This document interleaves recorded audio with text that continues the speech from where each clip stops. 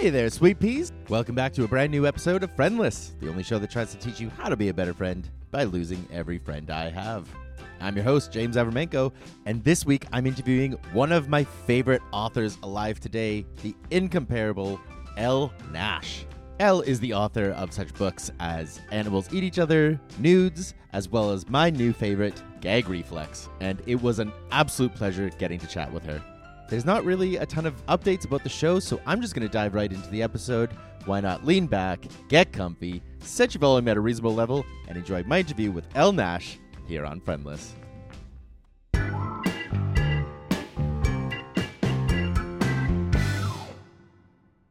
What is it? Where is it you sort of discovered your passion for writing, and what convinced you to follow this path? It's really hard to figure out like what was the pinpoint inspiration for wanting to write. Because like I would try to write stuff when I was really little, right? Like in middle school, I remember trying to like write a novel into this like Lisa Frank dolphin diary that I had. Like I was like, I'm writing a novel about dolphins, you know? And I like still really wish I had that so I could like look at it. Yeah. But like I guess, and then even in high school, I wrote like really bad poetry, and I discovered Irvine Welsh and Chuck Palahniuk and Chuck Bukowski, and like they all were really influential on, and Hunter S. Thompson too. Like they were all really influential on me wanting to become a writer. And then my parents were like, that doesn't make any money. So they kind of pushed me to go to journalism school. So, because I was like, well, I guess being like a reporter will make money, which is funny because I think that's very naive. Yeah. It would have 30 years ago, you know? Right. Yeah.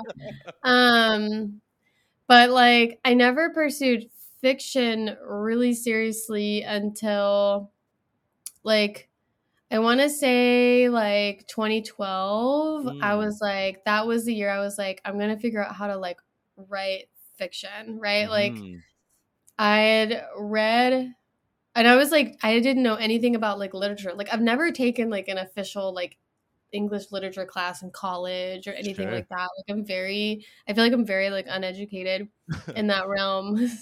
So I like researched like Chuck Palahniuk's life, and I was like, well, what did he do? You know, he didn't publish his first novel until he was after 30. So I was like, okay, cool. I have time. Yeah. And I started a couple ideas and totally failed at them because I like didn't know what I was doing. But that was when I discovered Tom's Workshop, was through learning about like Chuck Palahniuk taking it in the 90s. Right. Yeah. And I sent off this email and I didn't hear back for like 6 months. And then suddenly I got this email that was like, hey, we're opening this workshop, you know? So I was like, put my deposit down right away, bought tickets to Portland. And that's when I really like met other people who were like seriously writing fiction and who knew about this world that like I knew nothing about.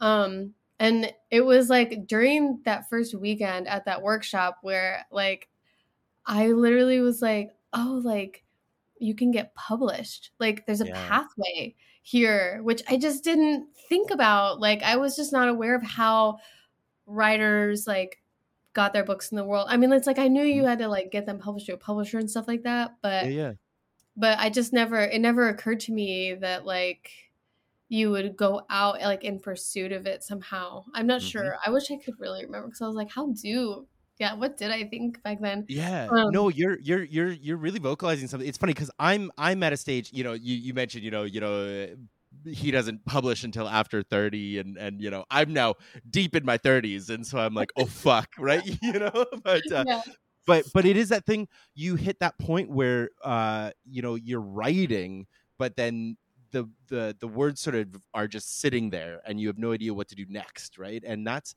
what like a community is so important for, isn't it? You know, and I have so many questions actually about the workshop and about that sort of world, but I've stepped over you. Please continue.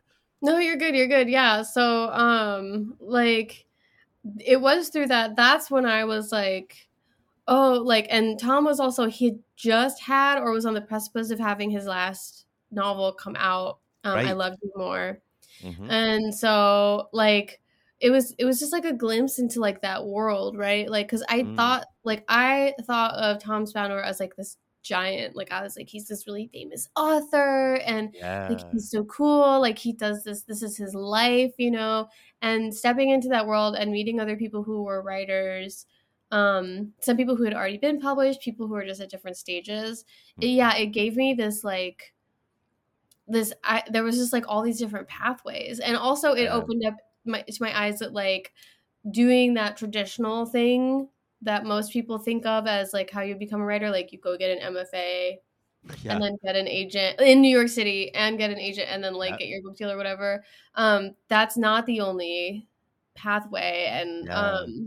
yeah, it really did like open up my world that way. So I think that's when that happened. That's when I was like this is what I want to do, and I started looking at it as like this very intentional. Like, where do I want to be in like 5 years? Like, Yeah. what do I want to be? Where do I want to be in 10 years? And um, hilariously, I just wrote like a tiny little bit in my Patreon about this. How I'm coming up on my 10 year like mark, like 2023 will be like Yeah. 10 Yeah. years of me seriously pursuing writing, and I Mhm. actually feel now that I'm pretty much done with like the novel that comes out next year, I actually like Mm. don't know what the fuck I'm doing anymore. Right. Like, What's next? Yeah. yeah, That's like interesting. it's You know, weird. I have a friend. I have a friend who's she's a painter, and she's always talk about how when you start to really, really seriously pursue your, whatever your art is, it takes you about 10 years to finally truly settle into it, and then have it become this sort of second nature thing. She would argue it's like you have to do 10 years of really shit art, but like I've read your books, and so I know that it's not, you're already past that hump, right? But Oh, thank you. but it is a funny element, isn't it, of like once you sort of get those first stories out of you, and then now you're like, okay, I guess I have to go back on the pile and be like, what stories have I ignored, or something like that, right? Hmm. Um with the sort of initial publication of Animals Eat Each Other, I want to kind of double back on that. Had that story been what was the sort of percolation of that story, and where did that sort of come from? And the I know especially for a lot of authors, that first book is very much the story that they've been sort of been eating at them for a while, and I'm wondering where did those seeds of that book come? Because it's incredible, and I've Thank you. recommended it already to so many people, and I'm trying to start book clubs on just that book alone, so so Thank you. yeah, absolutely. So I almost feel like it's weird because it's like, why did that become a book? Like a big part of it was I was working on this story, and I started taking this like 6 month online workshop by my friend Ray, and it worked a little bit like a low residency MFA where you like pages due Mm, every month and you'd get feedback and give feedback. Um, and like I started this story in that workshop and had gotten like some good direction on it, but I needed like refinement. And that was like when I was working with Tom, I would meet with him every 2 weeks, and we mm, would go over the pages. And it was then that like he was like, there's just so much that you could expand on in this, and that's what you yeah. need to be doing. And so I just started doing that, and then it just like became a book. Like, I don't Mm, know. I think it like hit this 12,000 word mark, and then I was like, okay, I think this is actually like yeah, you like got this more to isn't like a say. story. This is like a novel. Yeah. Um but it's so interesting that like you ask that now, and I'm kind of like, what if I hadn't done that with this story, right? Mm, Like what if I had taken a different story to Tom and then he was like, this is the story that you need to expand it. I wonder sure. if it would have been like different. I don't Yeah. know. Yeah. But at the same time, I think it was like the most developed story, something that I felt Mm, that was like publishable. So that's I think why I was like wanting to work on it. mhm, Um, because I don't remember what else I was really working on at the time that was mm. as like developed, I guess. I don't know. Sure. And very Mm. potent, right? What's your sort of I'm always curious with writers about their editing process, right? Because I think, in terms of for myself, it's never been super hard to write that first draft, just sort of get something out and just sort of get it on the page. But it's then making it like worth giving to someone else that often becomes the big hurdle, you know, of like just going back and rereading it and like not just just giving up on everything because it's a piece of shit, right? And Mhm. like trusting the process and trusting the editing process to you know, refine it. And I'm curious what your editing process was like with you know, with a book like your like Animals. Um, it was very like it's interesting. Like I think almost maybe now, like where I'm currently at, writing is Mhm. like the hard part and editing is the easy part. Gotcha. Because yeah, well, part of it is because I think like because I just been through a lot of shit in the last 4 weeks, so my brain is like tired. I mean, like the last year has been like really stressful, like good but stressful, and so I think my brain is just like tired, and so I'm like, oh, Mm, it's so hard to just like create the way I was creating like 2 years ago. sure. But with editing, it's like I don't know. Editing feels very natural to me. It doesn't even feel like work.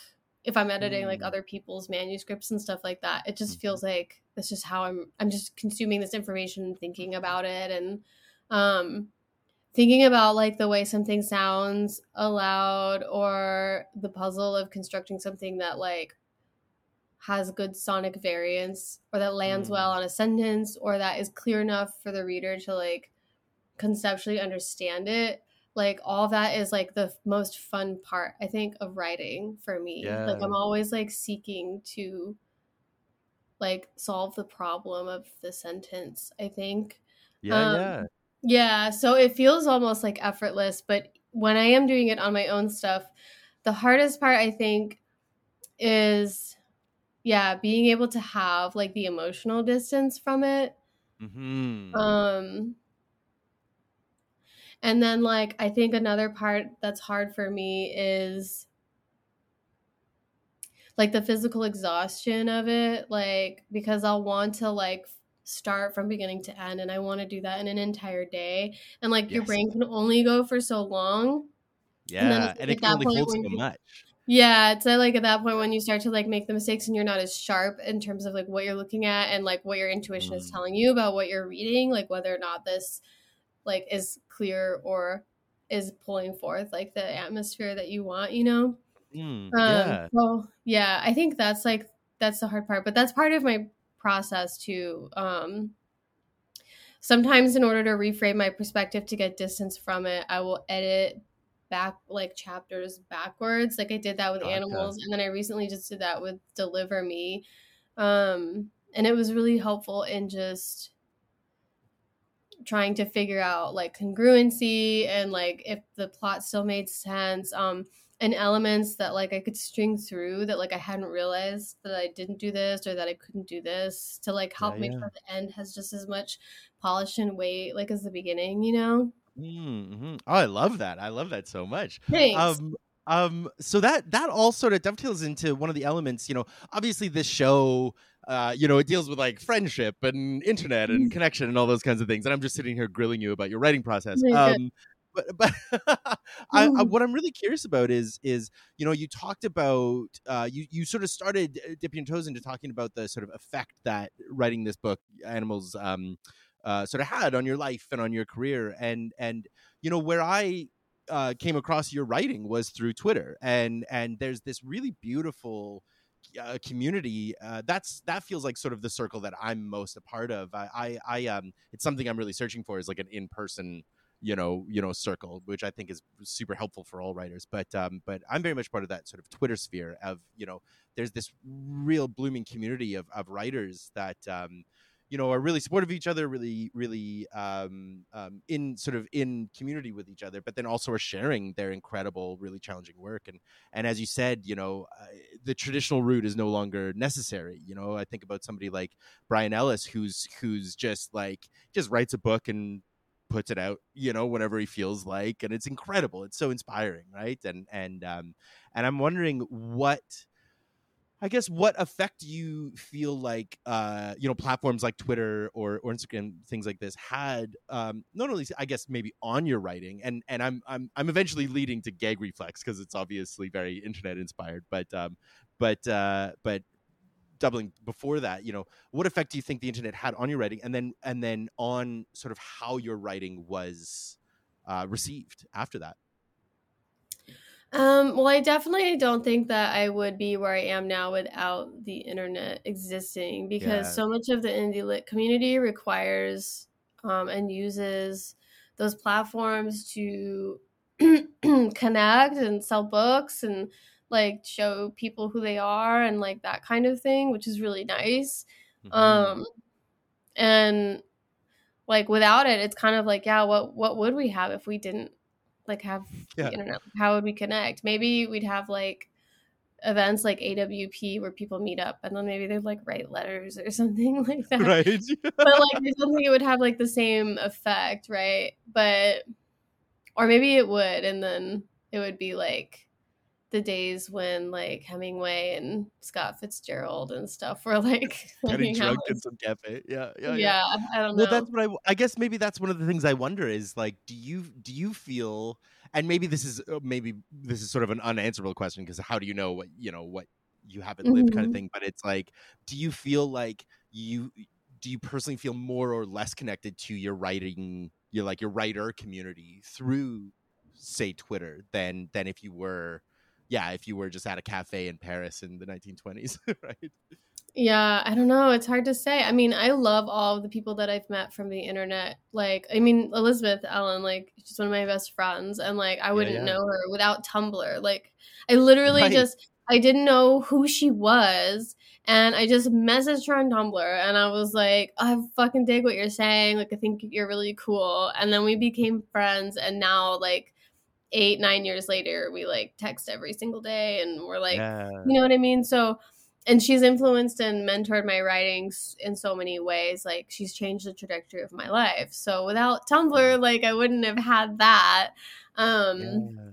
but yeah, I don't know. I wonder. I kind of wondered too. It's like I don't know. One thing I think is interesting is like, you know how, and I use this phrase lightly, but like there's lots of like nobodies who write, right? Like people are Sure. just like people who don't make it, like they try for years and years and they don't like quote unquote get readership or whatever. Mhm. I always wonder about that, like pre-internet, like who are those people? We don't know Yeah. about them because like, you know, their work wasn't like as popular as like more famous, more popular writers. Like even into the 90s, I'm like so curious about like who these writers are and what they were writing and if there's any of these like hidden gems like Oh, yeah. of work, right, that like we're missing. But like one thing that is cool about the internet now is like a lot of these people who don't get that spread, like who would maybe never get that spread because of the way mainstream publishing works, like Yeah. now they can. Mhm. And now and it's like an archive almost, right? Like Huh. even though we're co-creating it and posting our work and talking, all that still like it's an it's an archive itself simply because it's being Yeah. built. So I don't know. I think that's pretty cool for as like terrible as the internet can be. I mean, that's an incredible perspective on it. I really appreciate it. I think about those kind of lost writers all the time and how it's sort of, in so many ways, it's sort of luck who gets discovered and who gets, Yeah. sort of built up and those kinds of things. I don't know all the specific details, but like if I'm not wrong, I think Kafka was like only like a little bit published in his lifetime, and most of his well-known Mm-hmm. work was after he was dead. And so it's like he just wrote a lot and then gave up on it, and somebody else published it, and Mm-hmm. um and how many how many of those types of writers will exist in the future, and we just don't know about them yet because their writing is still either, like you say, it's just locked away in a trunk, or it's on some undiscovered blog spot, or something Yeah. like that, right? Um do you feel like the internet is permanent though? Like I always go back and forth with that. I oscillate between like, is it like, are we going to be able to like unpack those archives in the future, or is it just sort of screaming into the void and then wiped away just as fast?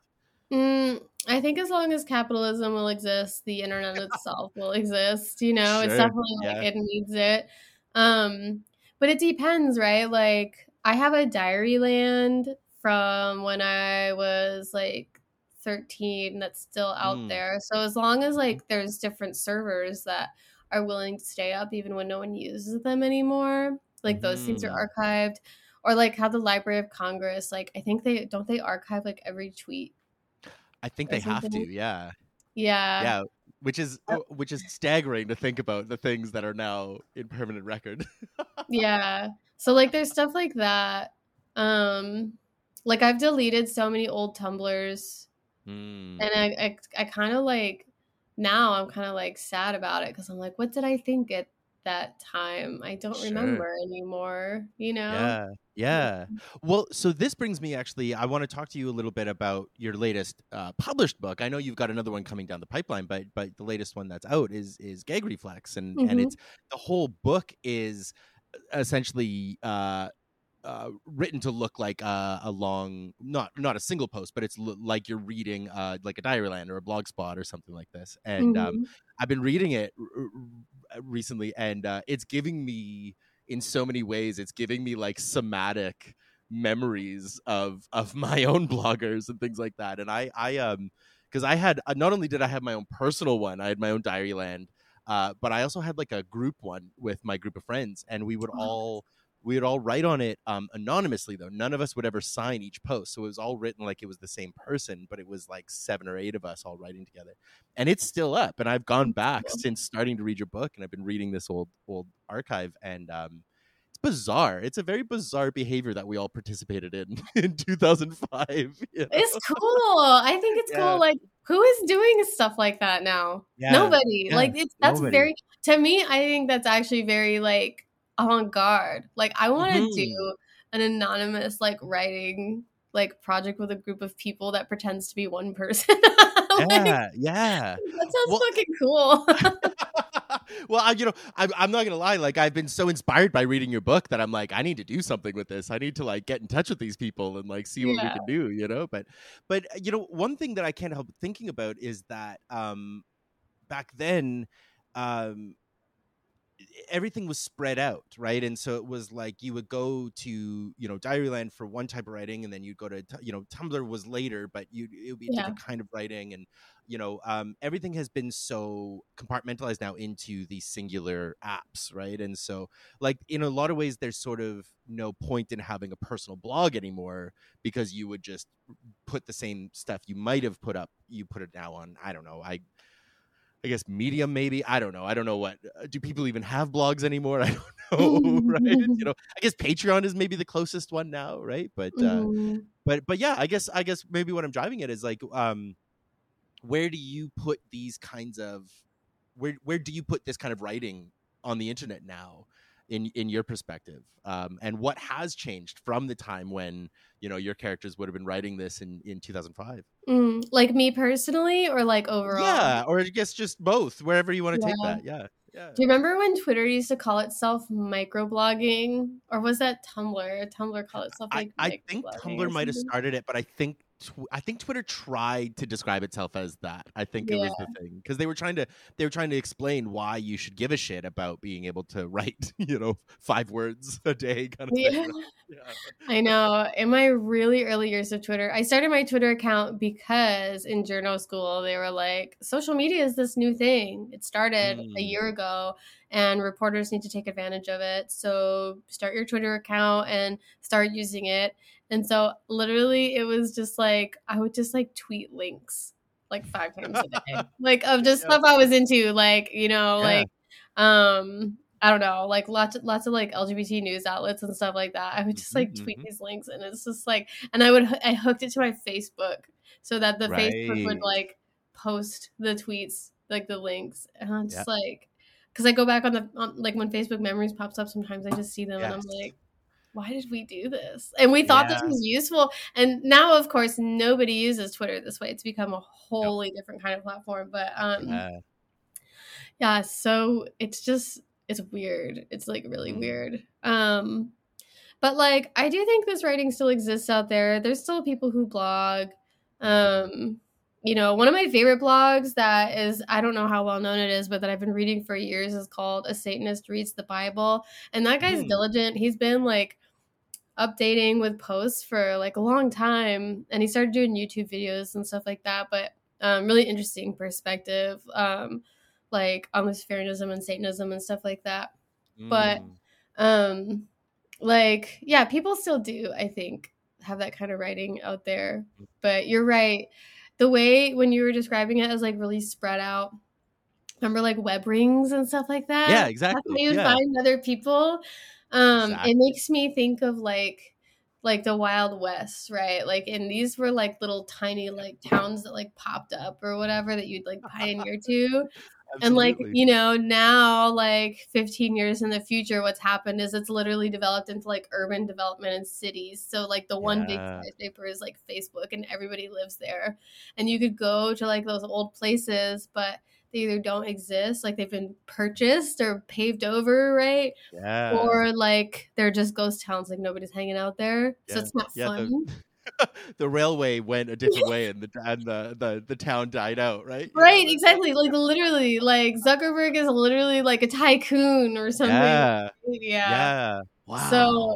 so I it's love like that's how I really envision this world. And like I think there are some free spaces like that that do still that. exist.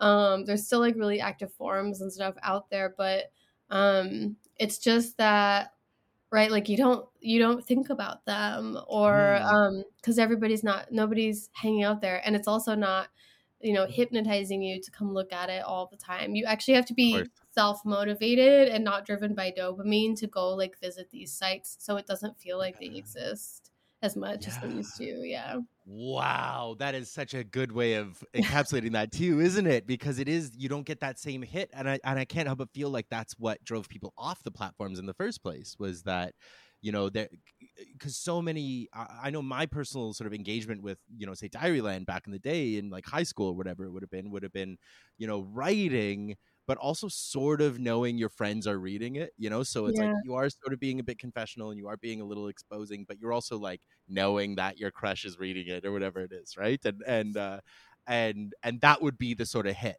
and it would just be so much easier to do that on Facebook or Twitter or whatever came later, Mm-hmm. so I can't help but feel like that's what sort of drove us off, and now it's much more almost pragmatic, I guess, right? Is that like what was the sort of philosophy behind framing your book in this kind of framework? I'm losing the right word for it, but the aesthetic choice, I guess, right? Yeah. What was the thinking behind that? So it's kind of a weird way like towards it. So in 2019 I read this book called 1982 Janine by Alistair Gray. And it Hmm. actually takes place in Glasgow by a Scottish writer before I even decided to move here, which is weird. Gotcha. Kind of cool because it's one of my favorite books. But when I read it, I was like, oh, how meta would it be to like put a year in the title of a book? Like that makes it so Yeah. cool. And so I was like, well, what's my 1982? So I was like, well, I guess 2005, right? Because that's like really my like end of teenage life, becoming like having to become adult type of life, I Hmm. guess, and so I really thought about everything that was like so 2005, like new Yeah. metal and like all the things I like, all the bands I liked and Yeah. whatever I All was the like doing. now playing in the corner kills me. Every Yeah. time there's like a new song in the corner, I'm just like, oh fuck that song. Oh my god, right? Yeah. And so like, and that's what people used to do. Like they would put it like in their little live journal post. But Right. remember when like Spotify was more social too? I feel like it's not quite as social anymore. Hmm. Hmm. But like, so that's how it started. Was I was gonna call it Gag Reflex 2005. And so Mm. then I fashioned the idea like around that, when I was like, it would be really sick to just make it look like a live journal, like format it that way. And then like I took the idea to Clash and they said yes, of course. And then they said that, so they said that not the publisher, the distributor thought that it would be like more marketable if I took the 2005 out. And I thought about it for a long time, because I was like, I don't know, I really like the idea of having it in there. But then I also was like, I guess it does kind of like simplify it, Sure. and the idea that it's set in 2005 is already pretty much stipulated like in the concept Right. of the novel, like it doesn't Yeah. necessarily need it. So it was a moment where I was like, okay, I'm just gonna trust like their suggestions, right? Because like I think it's like with publishers and stuff, it's give and take. Like I remember Mm. I was like when I first had the cover for Animals, I was like, it's not really like what I like, blah blah Sure. blah. But it's like sometimes you gotta like trust like their marketing. Mhm. So, but with Clash though, I was like, no, like this makes sense to me. So it just became gag reflex. But I'm still happy that they let me be like as experimental as I want with it. Like I don't Yeah. really know any. I mean, I'm sure there are publishers out there, but like mainstream publishers would not like take the risk on something formatted like that, I think. Not a chance. I can't even think of a book that reads like that. I mean, I know I've seen, there's sections of books that have come out where it's like maybe they're recreating text message threads or things like that, right? Yeah.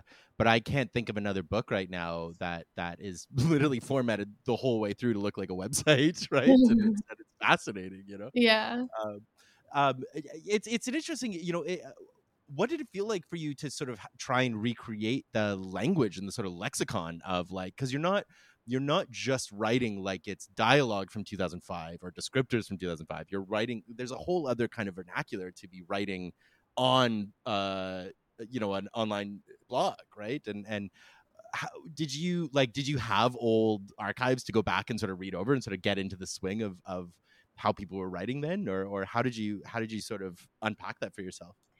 I don't feel like it's that much different, honestly. No, But hey, okay. yeah. But I did like, I mean, I've also been like writing online and writing to people since like I was like Sure. 13, I think. Like, I think I was in eighth grade the first time I did actually discover LiveJournal Mm, overall. And that was when I had started like blogging and stuff like that. So, like, I've always been like in conversation with the internet and strangers on the internet and my mm, personal life or whatever, like sure. in some form for like a really long time, to the point that like even just like yeah having community online feels and has always felt like natural to me, Mm, and even maybe even more comfortable than trying to make community in real life sometimes. yeah. um but like during COVID, I did end up getting stuck at like my parents' house because of lockdown and other financial reasons.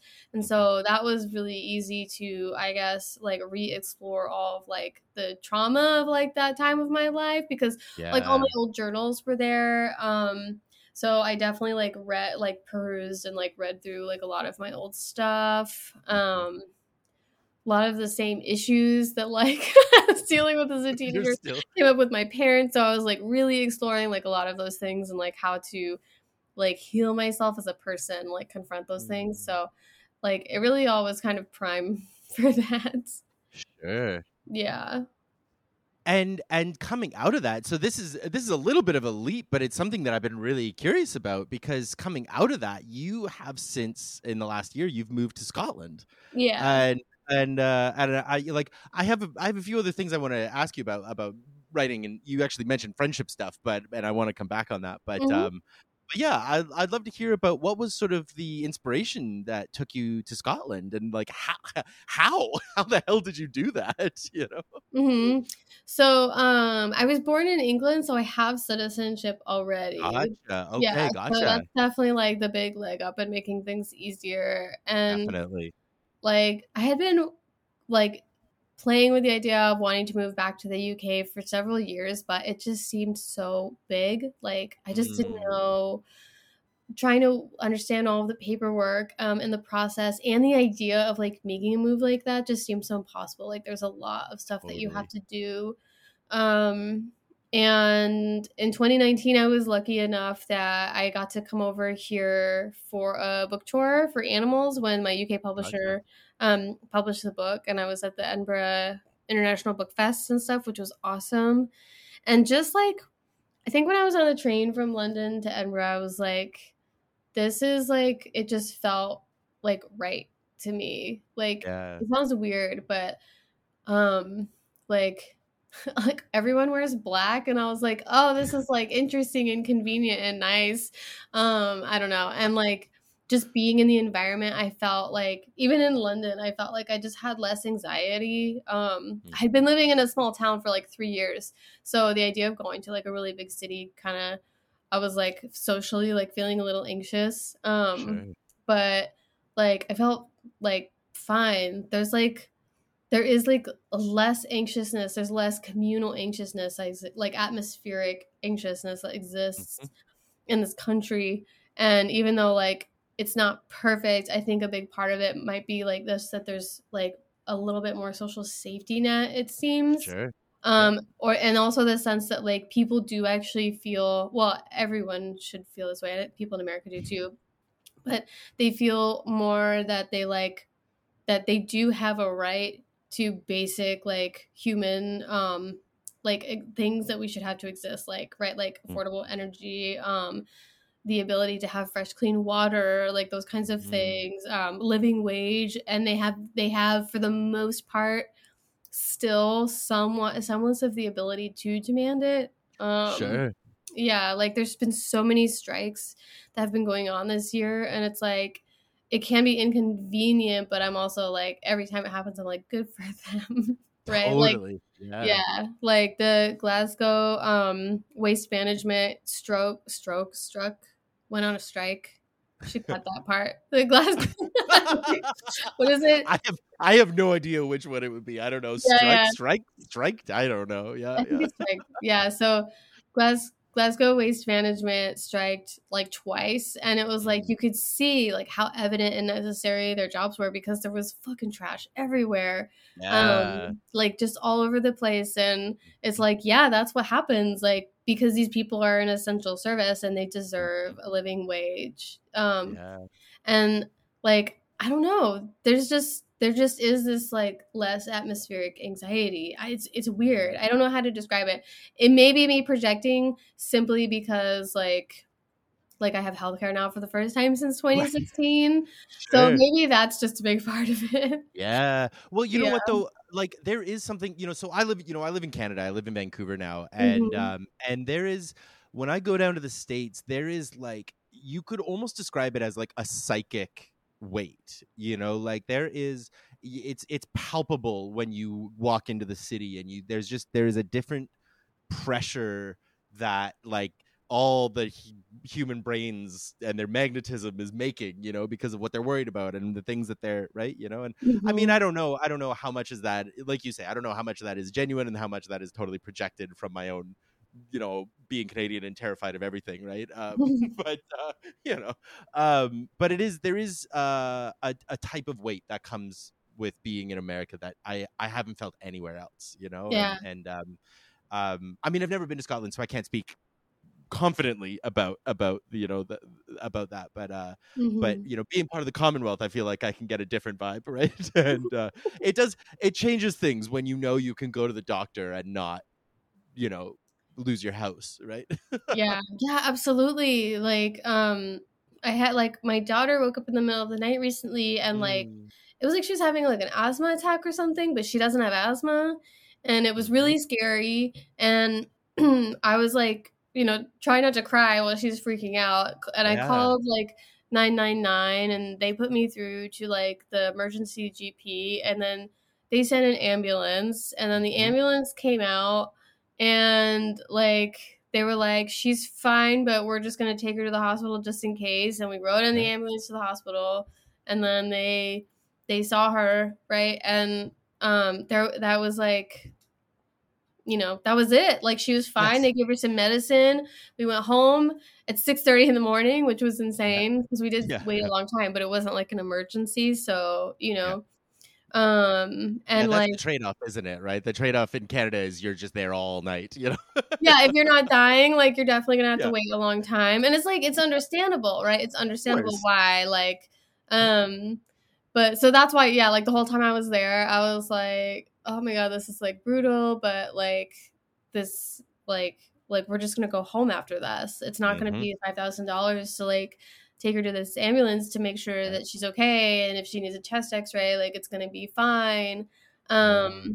Like, I remember, like, one time when she was, I don't know, maybe she was a year old, and she woke up and was like coughing. And like we didn't know what it was, but she was fine. But like Yeah. I remember calling 911 and being like, "Oh, my baby's coughing. I don't know like what it was. She seems fine now. She's breathing and stuff." And they were like, "Do you want us to send the ambulance?" And I hesitated because it didn't Of seem course. like threatening, but I was like, "I don't know." And then she was like, "Ma'am, it doesn't. They don't charge you if they just send the ambulance, you know?" And so I was like, Right. "Okay." So then they came and checked her out, and she was fine, of course. But it was one of those moments where I was like, Mhm. I reflected on both experiences, and I was like, yeah, like my brain is like, yeah, like I hesitated in that moment, but like Mhm. it's, I don't know. So Well, that I it's very think, dehumanizing, right? It's a very dehumanizing culture. You know, it's one of yeah, the things that I'm perpetually baffled by American culture. You know, is just seeing this the how many people can very comfortably argue against very basic human yeah, needs, right? It's like it never fails to just kind of make me a little dizzy, right? yeah. Or even like their own needs. It's kind of intense. Yeah, I know. Um, it is really nice being away from it. I'm not gonna lie. Yeah, I'll bet. I'll bet. Yeah. And so are is this like a permanent thing, or do you think you're here to stay, or what sort of do you have a next plan in mind for where you might go? No, I want to stay here. Like Yeah, I want Glasgow to be the last place that I live. beautiful. Yeah, I've moved around a lot, like a lot.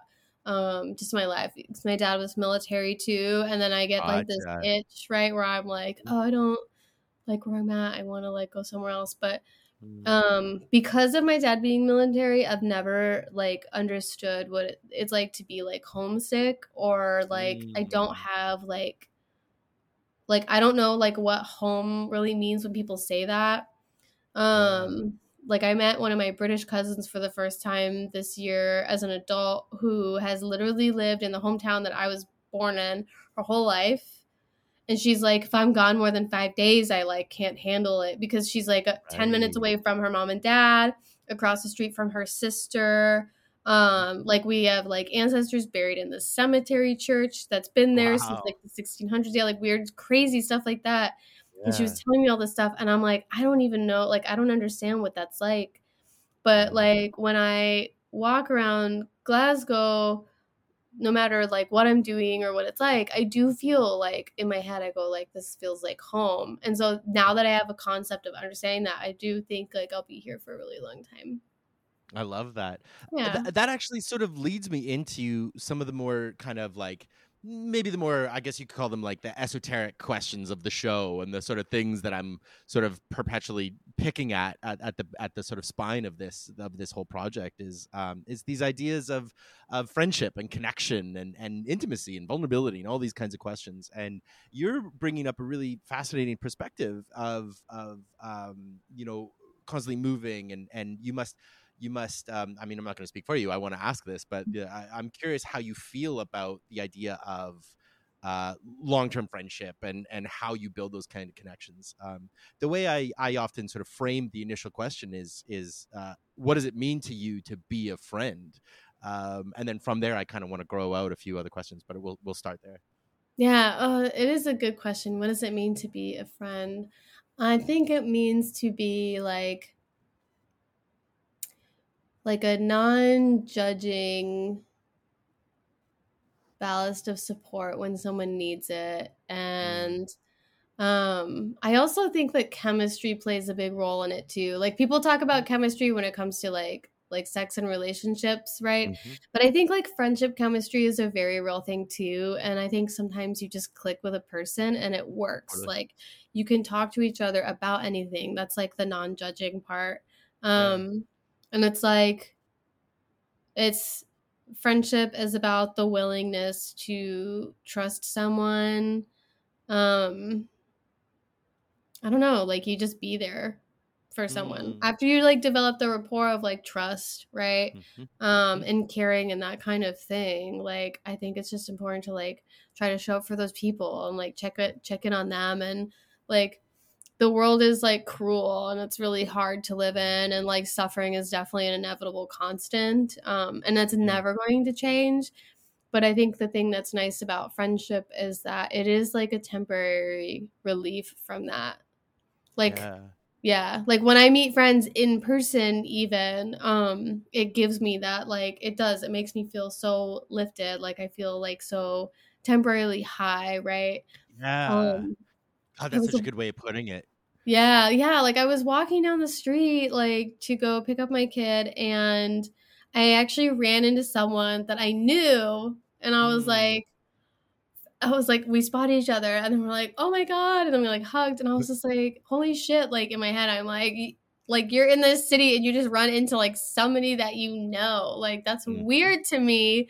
Like, that's a Yeah. weird experience for me, as someone who's, like, chronically online, but, like, it was just a brief Right. 5 minutes where we were, like, walking and talking because I was like, "I gotta go," but it was so nice. It was like, I don't know, I was just like, "Wow," like, my dopamine high or whatever was just like, that's really cool. Like, you have Yeah. friends in the city that you've just moved to. And it's like, that's just wasn't that such a nice experience? Right. Like, I don't Mhm. know. It was like, it's cool to be able to have that. So, Well, and especially, I mean, you get those kinds of things through consistency, right? And through like, I guess this is what I'm curious about is like, what was it like for you to try and maintain friendships growing up if you're constantly moving? I was definitely in the other boat. I was in the same house for most of and I didn't even move. It was just that like when my parents got divorced, I then got a second house that was still in the same neighborhood, so it was like nothing really changed from that perspective for me, and so I'm just curious what it was like to try and maintain friendships. Did you try to maintain them, or did you just kind of like accept that you were off to the next one and weren't going to stay in touch? yeah, I think that, from like the big move, we did make like a big move when, like, at a significant age. I think I was like 12 or Mm, 13. I don't remember how old I was, but it was like before 9/11 happened. But mm, like, I did try, I think, to maintain a friendship with like my first like best friend that I had. mhm. But that only worked because my mom was like best friends with her mom. So they maintained Gotcha. contact. So like, Mm, they maintained contact and we would get to see each other because everyone benefits from like taking the trip to like Florida or whatever, right? totally. Yep. But like, it wasn't until really, right, like, that the internet was really a huge part of my life that I was able to actually maintain friendships over distances. And so Mm, if I did make friends and they moved away, like, we would still talk on AIM, mhm, um, or something like that. It just became a lot easier to like maintain those kinds of friendships. So mhm. you're right though about the sense of consistency. Like, I think that's one thing that's hard as a person who's socially anxious is that if you don't maintain the consistency, people do kind of like lose the taste for you, right? Like, they just kind of stop Yes. asking you to things. Not understanding really that like it's not like a rejection, it's just an anxiousness, right, that like happens. Yeah. um That's the thing that terrifies me about. That's one of like the core questions for me that I always ask myself is like, am I a bad friend, or is it that like I just am not communicating my own anxieties properly? Of like, no, I would like to be better. I'd love to be in better touch, and I'd love to be better. All this, I just can't be right. I just like I'm so bad at it, right? And yeah. how do you communicate those kinds of needs? Do you find in your own life?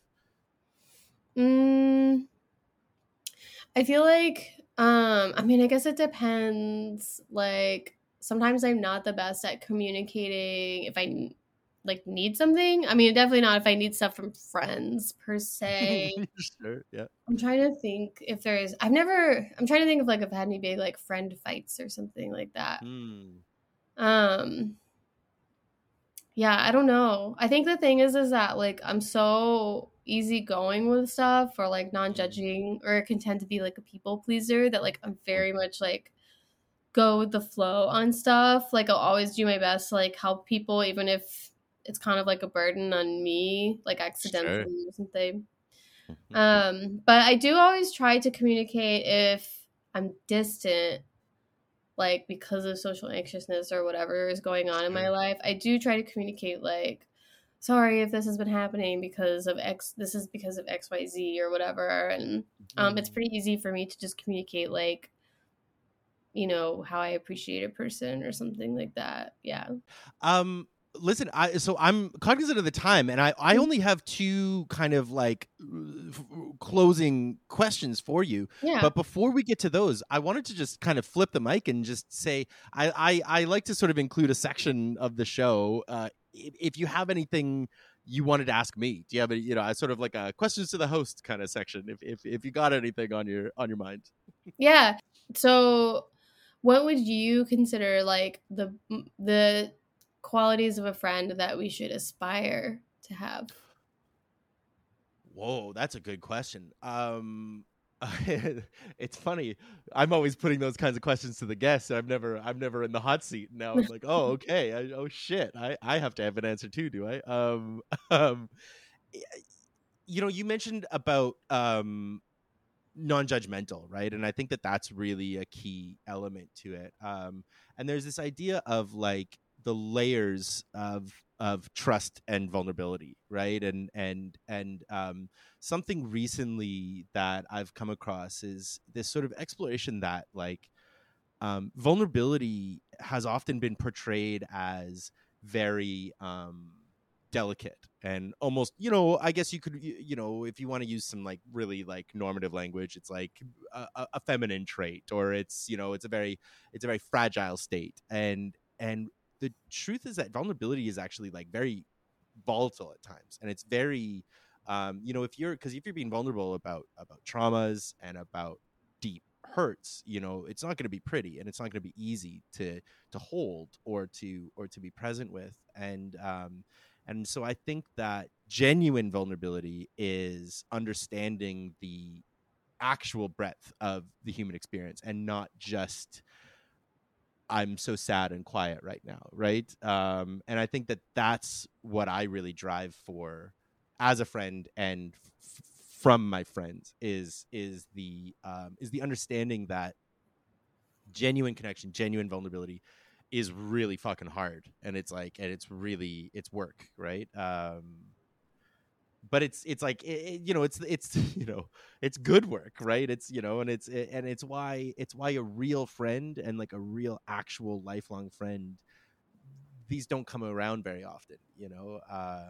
I think we can be friendly, and I think we can be intimate with lots of people, emotionally, not just physically. Like, I think we Hmm. can be emotionally vulnerable and intimate with a lot of people, and I think we can be friends. I'm somebody who believes very genuinely in like um basically just like unqualified empathy for everyone, as best as you can, right? Which is another, again, still hard, but you try to give everyone the love that they deserve, right? Hmm.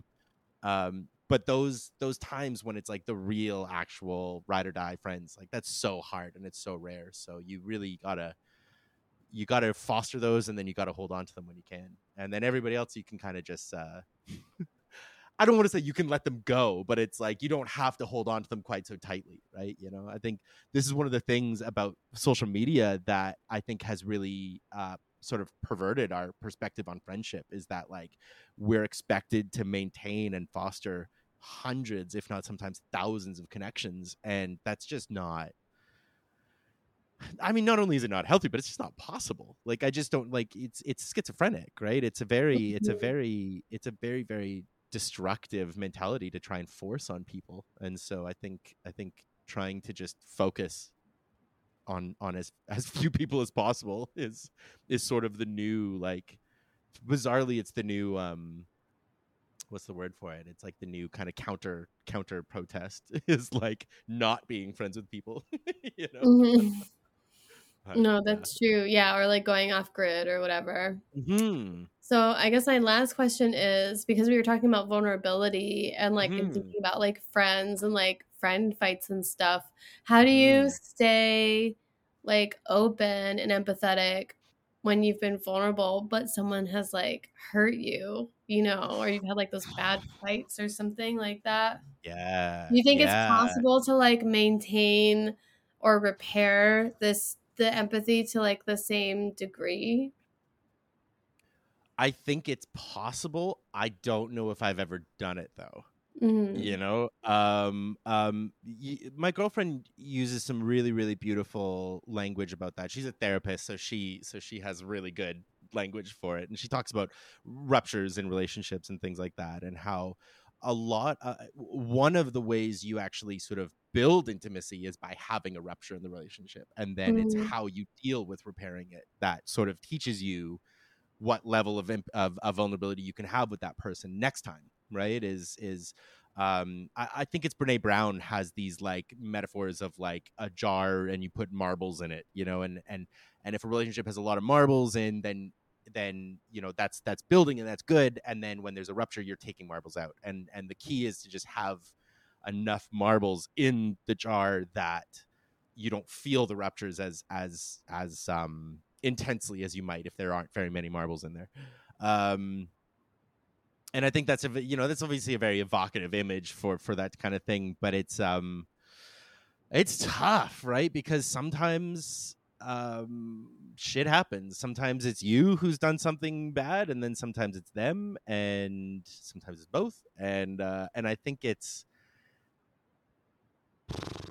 yeah, I would like to say yes, it's possible. You know, like I'd love to believe those kinds of relationships can come back, but I've yet to actually do that myself. So I don't know how you would go about doing it, right? Mm-hmm. I think philosophically, I'd like to believe that um, anyone who, it's the wrong word, but like anybody who has like wronged me personally in the past, like I could say right now philosophically I still hold empathy for them as the human beings that they are, right? I don't think that anyone has ever done anything to me that would warrant them not receiving unconditional love and empathy. But then putting that in practice and actually having to, be in the same room with my ex-wife, I don't know, right? You know what I mean? So it's like it's right, it's that push and pull, right? So yeah, I think that's where I would land with it. I would hope so, but I don't know if it's actually possible. Yeah. Yeah, What that about makes you? sense. How about you? I don't know. I have no idea. Right? I'm not qualified I to know. talk about this. Yeah. um so I have one last sort of thought question and then one last question to end them on, Mhm.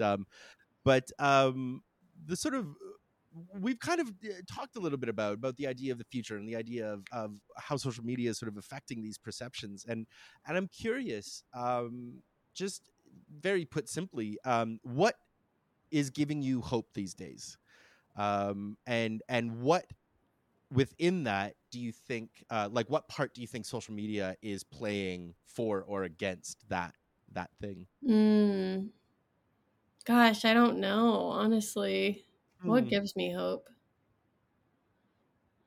I don't know. I don't think I'm honestly not sure. Like Yeah.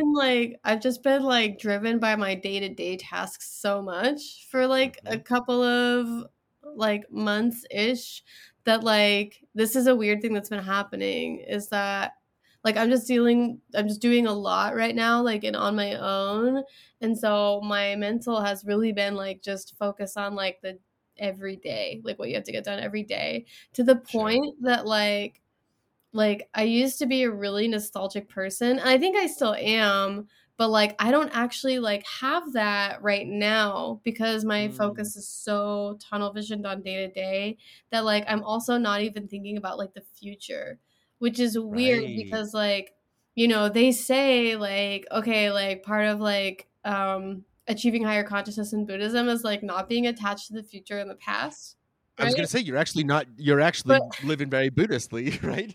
But, like, I don't actually, like I don't think fundamentally I'm doing that per se, but Right. it Yeah. is Yeah. also, like, a weird yeah, it's a really weird place to be. Like, I actually kinda am Mm, like, "I don't know if I like this, and I don't know if it's affecting my creativity." But I'm also kind mm, of just, like, accepting that this is where I have to be just for the time being. Like, I can't do anything to change it currently. sure. Um, so, like, I just don't I have such little free time that, like, I Right. really like, my schedule's, like, managed so tightly. Right. Um, But like, yeah, I don't know. It's really weird. So like asking that question, I'm kind of like, I don't know. What I gives mean, that's people okay too. That's not a bad question or not a bad answer, I right? know. You It's know? just a curious. It's curious because I was like, oh, I guess I really haven't thought about that. Hmm. Yeah. Totally fair. Um, Totally fair. Very last question for you. Um, how do you think this is sort of like an actionable for the listeners? What's one thing you would recommend a listener tries doing this week to try and show up a little bit better for their friends? Hmm. I definitely say try removing the social media apps from your phone. Mm. Keep them on your laptop, but like take them off your phone. Yeah, yeah. Yeah. I love that. I love that. Mhm. Um, is there where would you like to point any listeners to? Is there any links? Where would you like people to find you?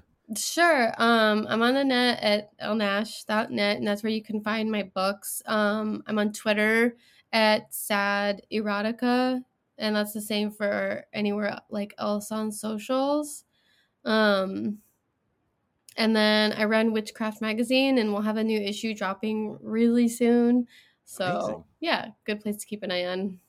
Awesome. I'll have all those links in the show notes. And Awesome. Elle, thank you so much. This has been so awesome chatting Thank with you. you. Yeah.